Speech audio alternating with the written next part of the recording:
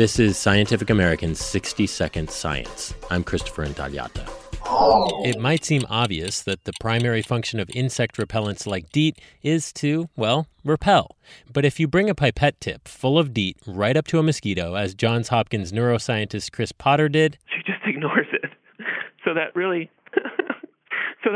does demonstrate that, DEET by itself, is not repellent, and it's not going to make them fly away.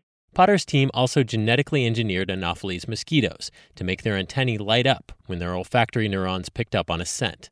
But when they spritzed the antennae with DEET and other so-called synthetic repellents, even at 100% strength, there just was no response.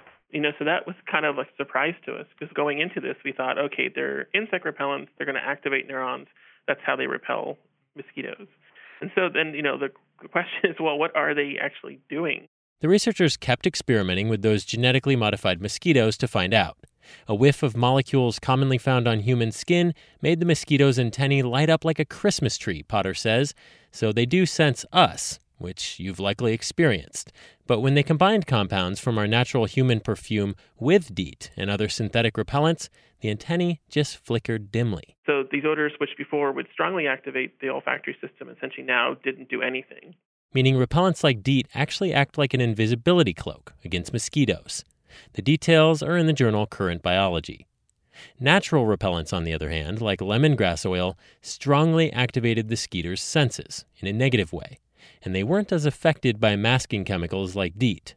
So the scientists say maybe you could cook up a combination to both offend the mosquito's senses and to mask the more irresistible scent of you. Thanks for listening. For Scientific American's 60-Second Science, I'm Christopher Intagliata.